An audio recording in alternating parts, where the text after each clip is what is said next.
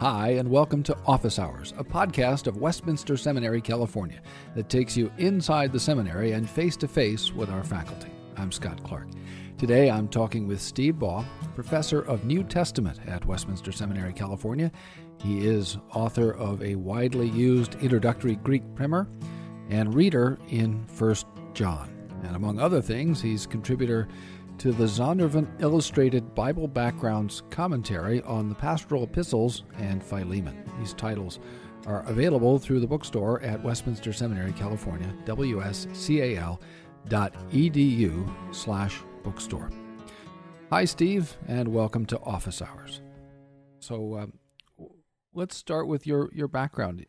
Were you raised Reformed? How did you become a Reformed Christian?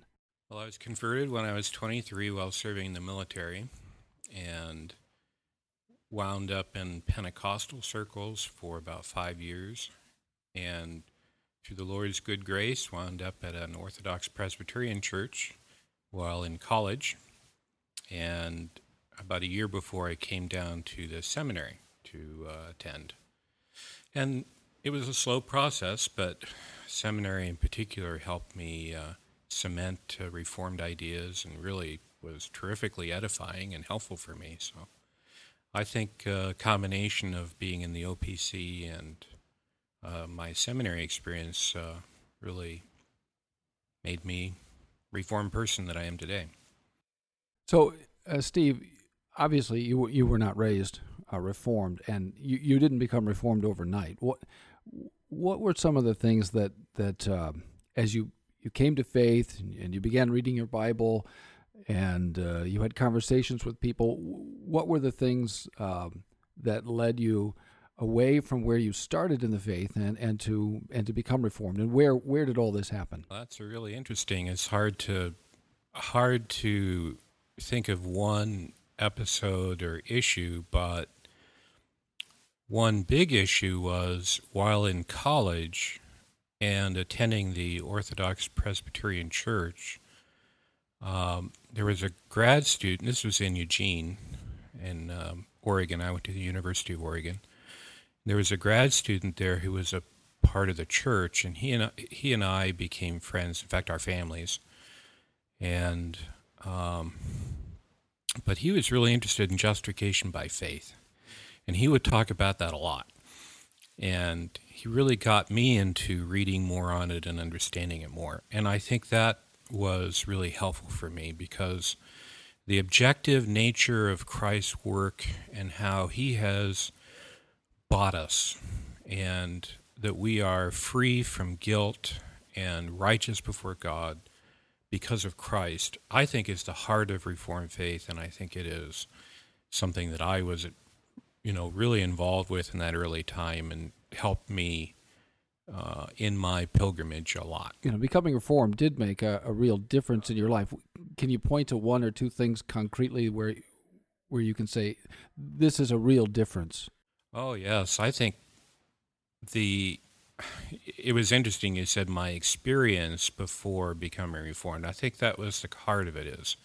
I was in circles, a variety of circles, and everything was about experience. Are you experiencing closeness with God today? How are you and God doing today? And primarily what that means, are you doing your part? And I never felt like I was doing my part enough. If you spend an hour in prayer, well, you really should spend 2 hours in prayer. And have you had your quiet time today? Well, yes, I had my quiet time, but it wasn't very productive. Well, everything sort of builds to where you never feel like you're close with God. And with justification and the focus on Christ, all of that becomes secondary. Now I want to have my time of prayer. Now I want to have time reading the Scripture and communing with God because I'm free to. What was your major field of study when you were in university, when you were an undergrad? My first degree is in broadcasting. You wouldn't know it. I was in the production side. And you used some of that training? Well, not much, except that I don't mind being behind a microphone. No, It was a very good degree because it allowed me to take a variety of courses. And for the language course, I wanted to read the New Testament, so I took classical Greek.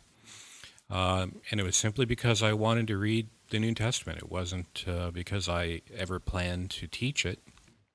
And then I immediately started becoming convinced that I should take study of the Scripture very seriously. I continued in that degree, but then I had opportunity when I finished to take another degree, which I did in classics. You studied with some interesting people at the University of Oregon. Oh, yeah. I studied with E.P. Sanders' brother, Jack Sanders. So the New Perspective for me was introduced in 1978 from E.P. Sanders' brother, and Christopher Stendahl came out from Harvard and gave lectures to us. And so I had all that stuff in the late 70s.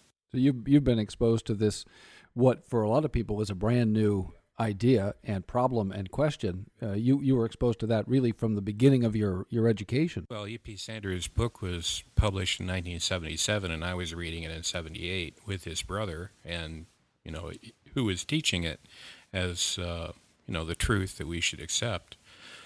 But while I was in seminary, which I started in 1982, those were still questions I was, wondering about and thinking about and pursuing. So, no, New Perspective is not new to me at all.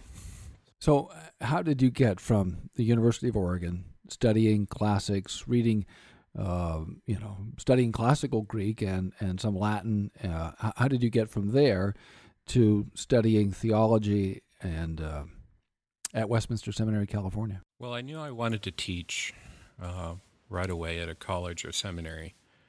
And so I had 3 seminaries I was looking at: Dallas Theological Seminary, Fuller Seminary, and here, Westminster, California. And I came here. I was becoming more interested in the Reformed faith, but also it was a smaller school.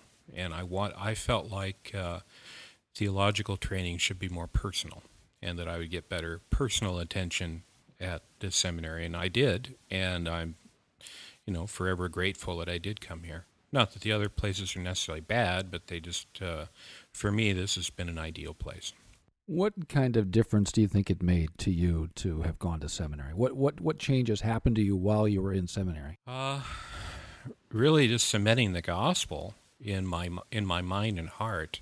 Which is not a small thing. No, it's not a small thing, and it should take place in church, and it does in good churches, but I was floating around all sorts of places. I never really had joined a church, and except for that OPC, but I was in college. I didn't participate as much as I could have, and was still learning about all that. So, although they did really help me a lot. Built foundations for you. Oh, yes, definitely.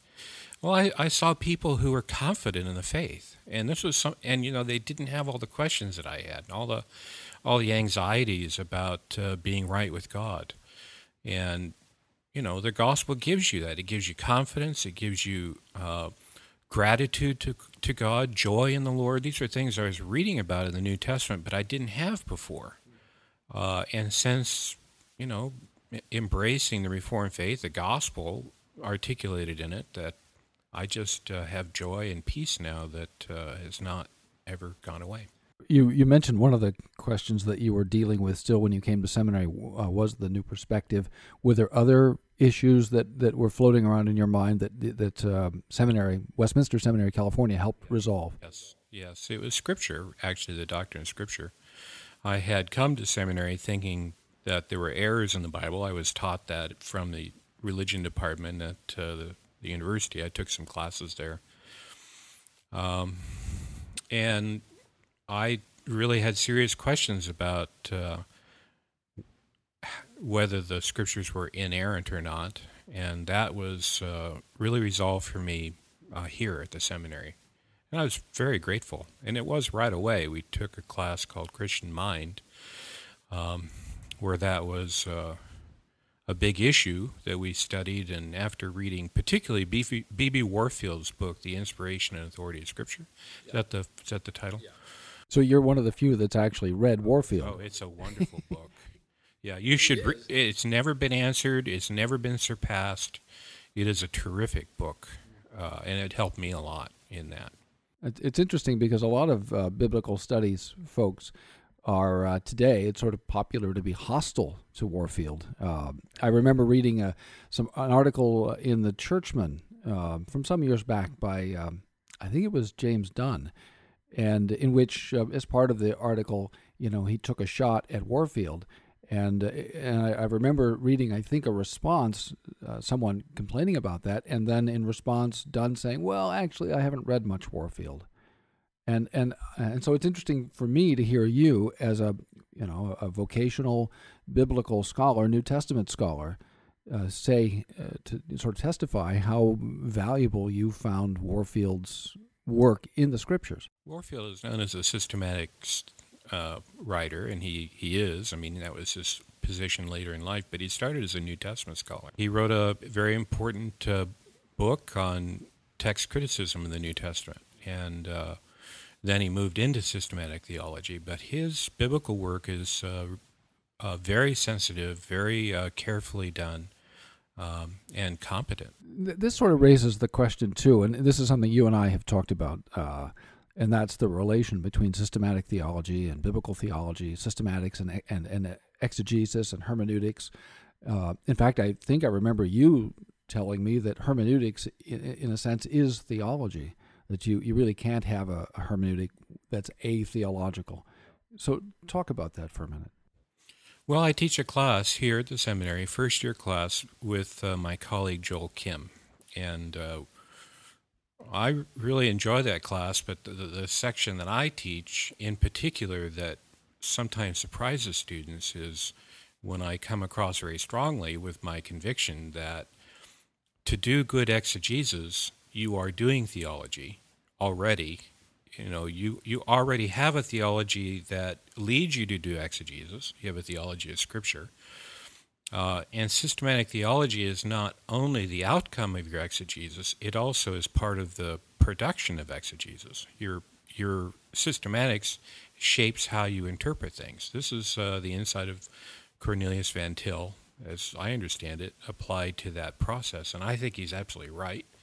I think that systematics and exegesis go hand in hand. Now, of course, it is also, systematics is the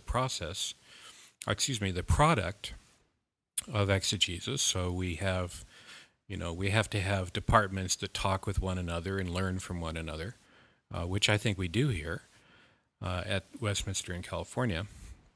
But it's not a one-sided thing where the exegetes have this pure neutral method that is theological. That's just that's a myth. So when people are picking up commentaries and or reading notes at the footnotes in their Bible, in their study Bible, these notes are written frequently by biblical scholars, but biblical scholars who are in various schools or influenced by various schools of thought, and so it's not utterly innocent, right? They're in a time, in a place. They have a theology, whatever they may, whatever stance they may take. They may say, right, I'm just following the Bible, but in fact, everyone reads the Bible in a particular way, with a particular group of Bible readers that in some way or other they selected. Well, you mentioned something about working together and the sort of collegial relation we have here. Tell me a little bit about your experience as a teacher here. You were here as a student. We were here together, and I remember walking around with my Greek Testament. I was working through Ephesians 1 or Ephesians 2. I had a question, and as I always have done, I stopped you and I said, "Steve, help me with this." And you gave me an instant exegesis that I on which I still rely. So you have to be careful of that instant exegesis stuff. Add water and stir. But it worked. So you had a good experience here, and then you came back to teach. When did you start teaching here? Well, I came in 1982 as a student. I had classical Greek, and they had an opening my second year, so 83, for someone to teach two of the beginning Greek classes in succession, so fall and winter. And so they asked me to teach that in 83, which I did. Where angels fear to tread, there I go rushing off. I've always said half chalkboard will teach, although they took away my chalkboard and I have whiteboard now. So I started teaching Greek then and continued teaching Greek part-time for many years until around 1990 when I was teaching full-time here. I finished my PhD nearby at Irvine in UC Irvine in 1990. So you've actually been teaching Greek here for about as long as anyone else. It makes you one of the more senior, not to put too fine a point on it, but... Well, I've been teaching beginning Greek for a long time. One of the things that people don't know about our Greek teaching here, and I don't teach it alone. My colleague, Joel Kim, Professor Joel Kim, teaches with me. What happens is there are two distinctives of our program in Greek, besides having an experienced professor. And that is that our Greek instruction is taught by professors. So Joel Kim and I teach Greek, and we don't push that off to somebody else unless one of us is gone or something. And that's out of conviction that you should be learning Greek as part of the essential tools of reading your scripture from someone who does this as a profession. And the second thing is I wrote the two beginning Greek books for our curriculum. So it's a package. It's a whole curriculum designed with these books contributing to the whole instruction. What's the thing that, as a teacher now, that you enjoy most about teaching here? What? Well, you hate to say just one thing because there are many things. Well, give me a few then. Well, I think our students are terrific. I really enjoy our students. I think we attract very interesting, hardworking people who have a lot of integrity. And frankly, it's just a privilege to be around them and to teach them. And I don't say that, it sounds like a empty compliment, but it certainly isn't, because it's, I've been here for a long time, and I think our student population is actually, in the last several years, I've just been impressed more and more by the quality of people we get from around the world. And so I think that's terrific. I love my colleagues. We get along wonderfully. I love our interaction. I know that I can go into anybody's office and ask questions and get help, and I do that regularly. I learned an awful lot about covenant theology from you, obviously.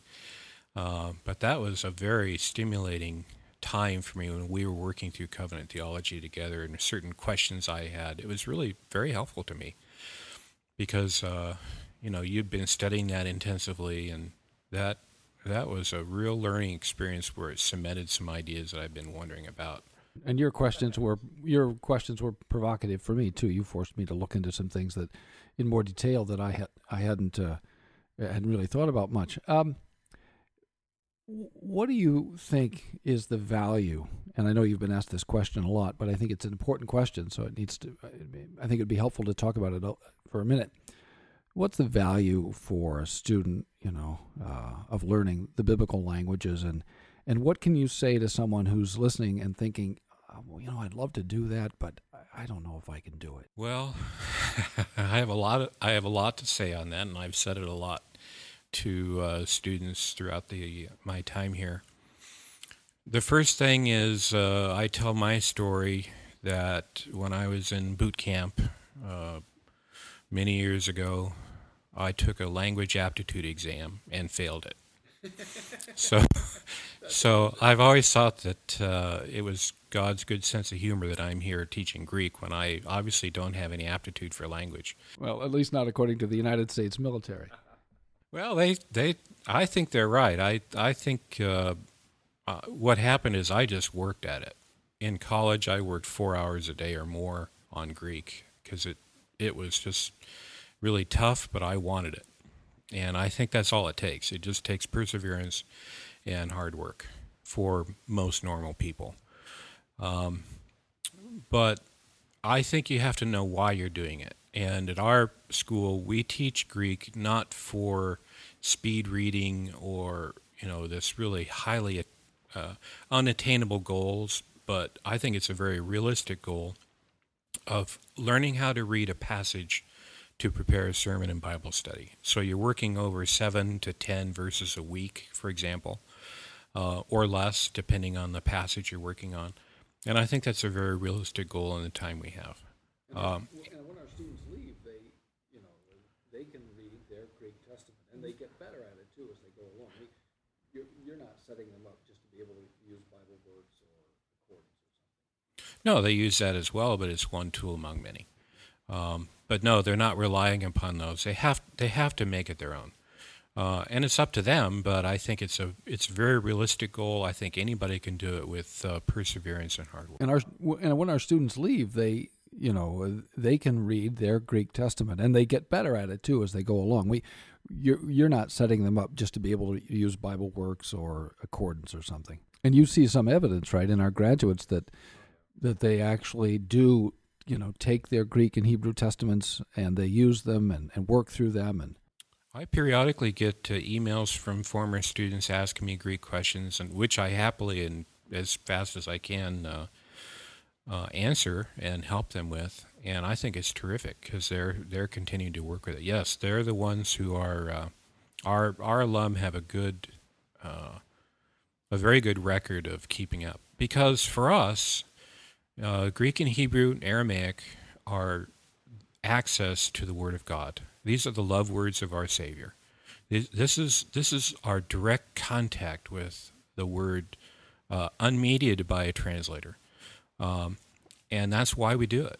We do it because we want that direct access to the Lord through His Word, and further, we're training specialists in the Bible. This is what we do at seminary. People who can utilize all the tools to understand their Bible better in the context of the history of theology, the history of the church, systematic understanding, all the other disciplines enter into that process as well. But, this is part of what we're doing as specialists. You wouldn't want a medical doctor who didn't know chemistry. So why have a biblical scholar / pastor who doesn't know how to handle his Greek? Yeah, well, you wouldn't want a physician who didn't know basic physiology, and a minister who doesn't know his Greek and Hebrew is seriously handicapped. Well, you don't want to get up in the pulpit and say, "Thus says the commentator." Yeah. No, that's good. That's all right. I want to come back and in a minute and talk about your some more of your academic work. But as you do this work, you don't do it only as an academic. You do it, certainly you are a scholar, but you also have an ecclesiastical vocation, right? You have a call from the Escondido Orthodox Presbyterian Church or from the Presbytery, and so you conduct your work here in a school, but you do it with an ecclesiastical vocation. And so Yeah, it's from my presbytery to be a teacher at the seminary. Okay. And I have a ministerial call. And so you conduct your work here right. in a school, but you do it with an ecclesiastical That's right. vocation. And so Yeah, I've participated in 2 church plants in the area, and I've been active in presbytery. I've only been able to be at General Assembly once, but I'm going again as soon as I can. And you've taught Sunday school, and you obviously raised children in the church. You preach, you pulpit supply. So you're active in the life of the church. How do you think that the ecclesiastical aspect of your vocation, how does that color your academic work? To tell you the truth, I think of my work as serving the church indirectly, since I'm not in the pulpit every week. But I think of my work as serving the church by preparing ministers. let's go back to your academic work, and I know you just completed a complete revision of the Greek primer. Talk about that for a minute. Yeah, that took 14 months, and I had assistance of two of research assistants through the seminary, which I was very grateful for, helping with proofreading.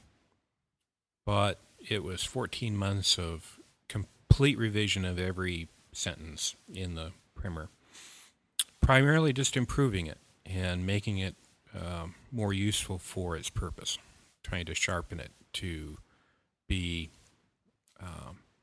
really present more clearly, even as clearly as I could, the essentials of Greek. Was there a particular pedagogical approach that you adopted for the sake of this primer? What's different about this from other introductory Greek texts? Yeah, I utilized research in how to read foreign language for reading knowledge. And so I used insights from the literature, educational literature, to try to present Greek for reading knowledge in a way that would be most effective and helpful to bring students to those skill levels. So it gets kind of complicated in how you do it, but the exercises are set up in such a way to develop what's called sub-skills. But I think the one thing that students like about it is that in the first few lessons, they start reading the New Testament, and you're reading exercises and sentences lifted right out of the New Testament right away, rather than sentences that I've composed that are artificial. So you're reading real Greek as opposed to... I think by lesson 4. And you've also been working on another project? Yes, I've been contacted to write a commentary on Ephesians, which I'm pursuing now. And I'm turning my attention to that basic work now. It's very exciting. And when not to put any pressure on you, but when do you expect to finish? Oh, I forget, to tell you the truth. Several years, 2 or 3 years from now. Okay, so this is a long-term project. Yeah, I wrote the study notes for Ephesians in a study Bible, the ESV study Bible, and that was such a wonderful experience. I just as I was doing this, I had to pause and thank the Lord for the opportunity to just read that book more carefully in that exercise. And so I just wanted more of that. I wanted more opportunity to read that wonderful book. And so far, it's just been very edifying and intriguing to read it more carefully. I actually have notes on Ephesians that I wrote for a projected book, I don't know, sometime in the late 80s. So I have this, copy of this thing laying around. So I've been working with Ephesians for a long time, but I've never tired of it. Is it accurate to say that one of the perhaps unique features of that we could perhaps expect to see in your work on Ephesians is the research you've done in the background? Yeah, I will bring that in. Paul spent considerable time at Ephesus, and my dissertation was on Paul in Ephesus, the Ephesian Society, and I will bring in insights from that work. I'm not going to tip you off into all the snazzy stuff that's coming off. That's it for this edition of Office Hours. We'll be back next month for another episode. You can listen to Office Hours online or subscribe and download it to your iPod or MP3 player. Go to wscal.edu and click on Westminster Audio. For more information about this podcast or about Westminster Seminary, California, please visit us online at wscal.edu or call us at 888-480-8474. That's online at wscal.edu or call us at 888-480-8474. Copyright 2009, Westminster Seminary, California. All rights reserved. You are permitted to reproduce and distribute this material in any format, provided that you do not alter the wording in any way and that you do not charge a fee beyond the cost of reproduction. For web posting, a link to our website is preferred.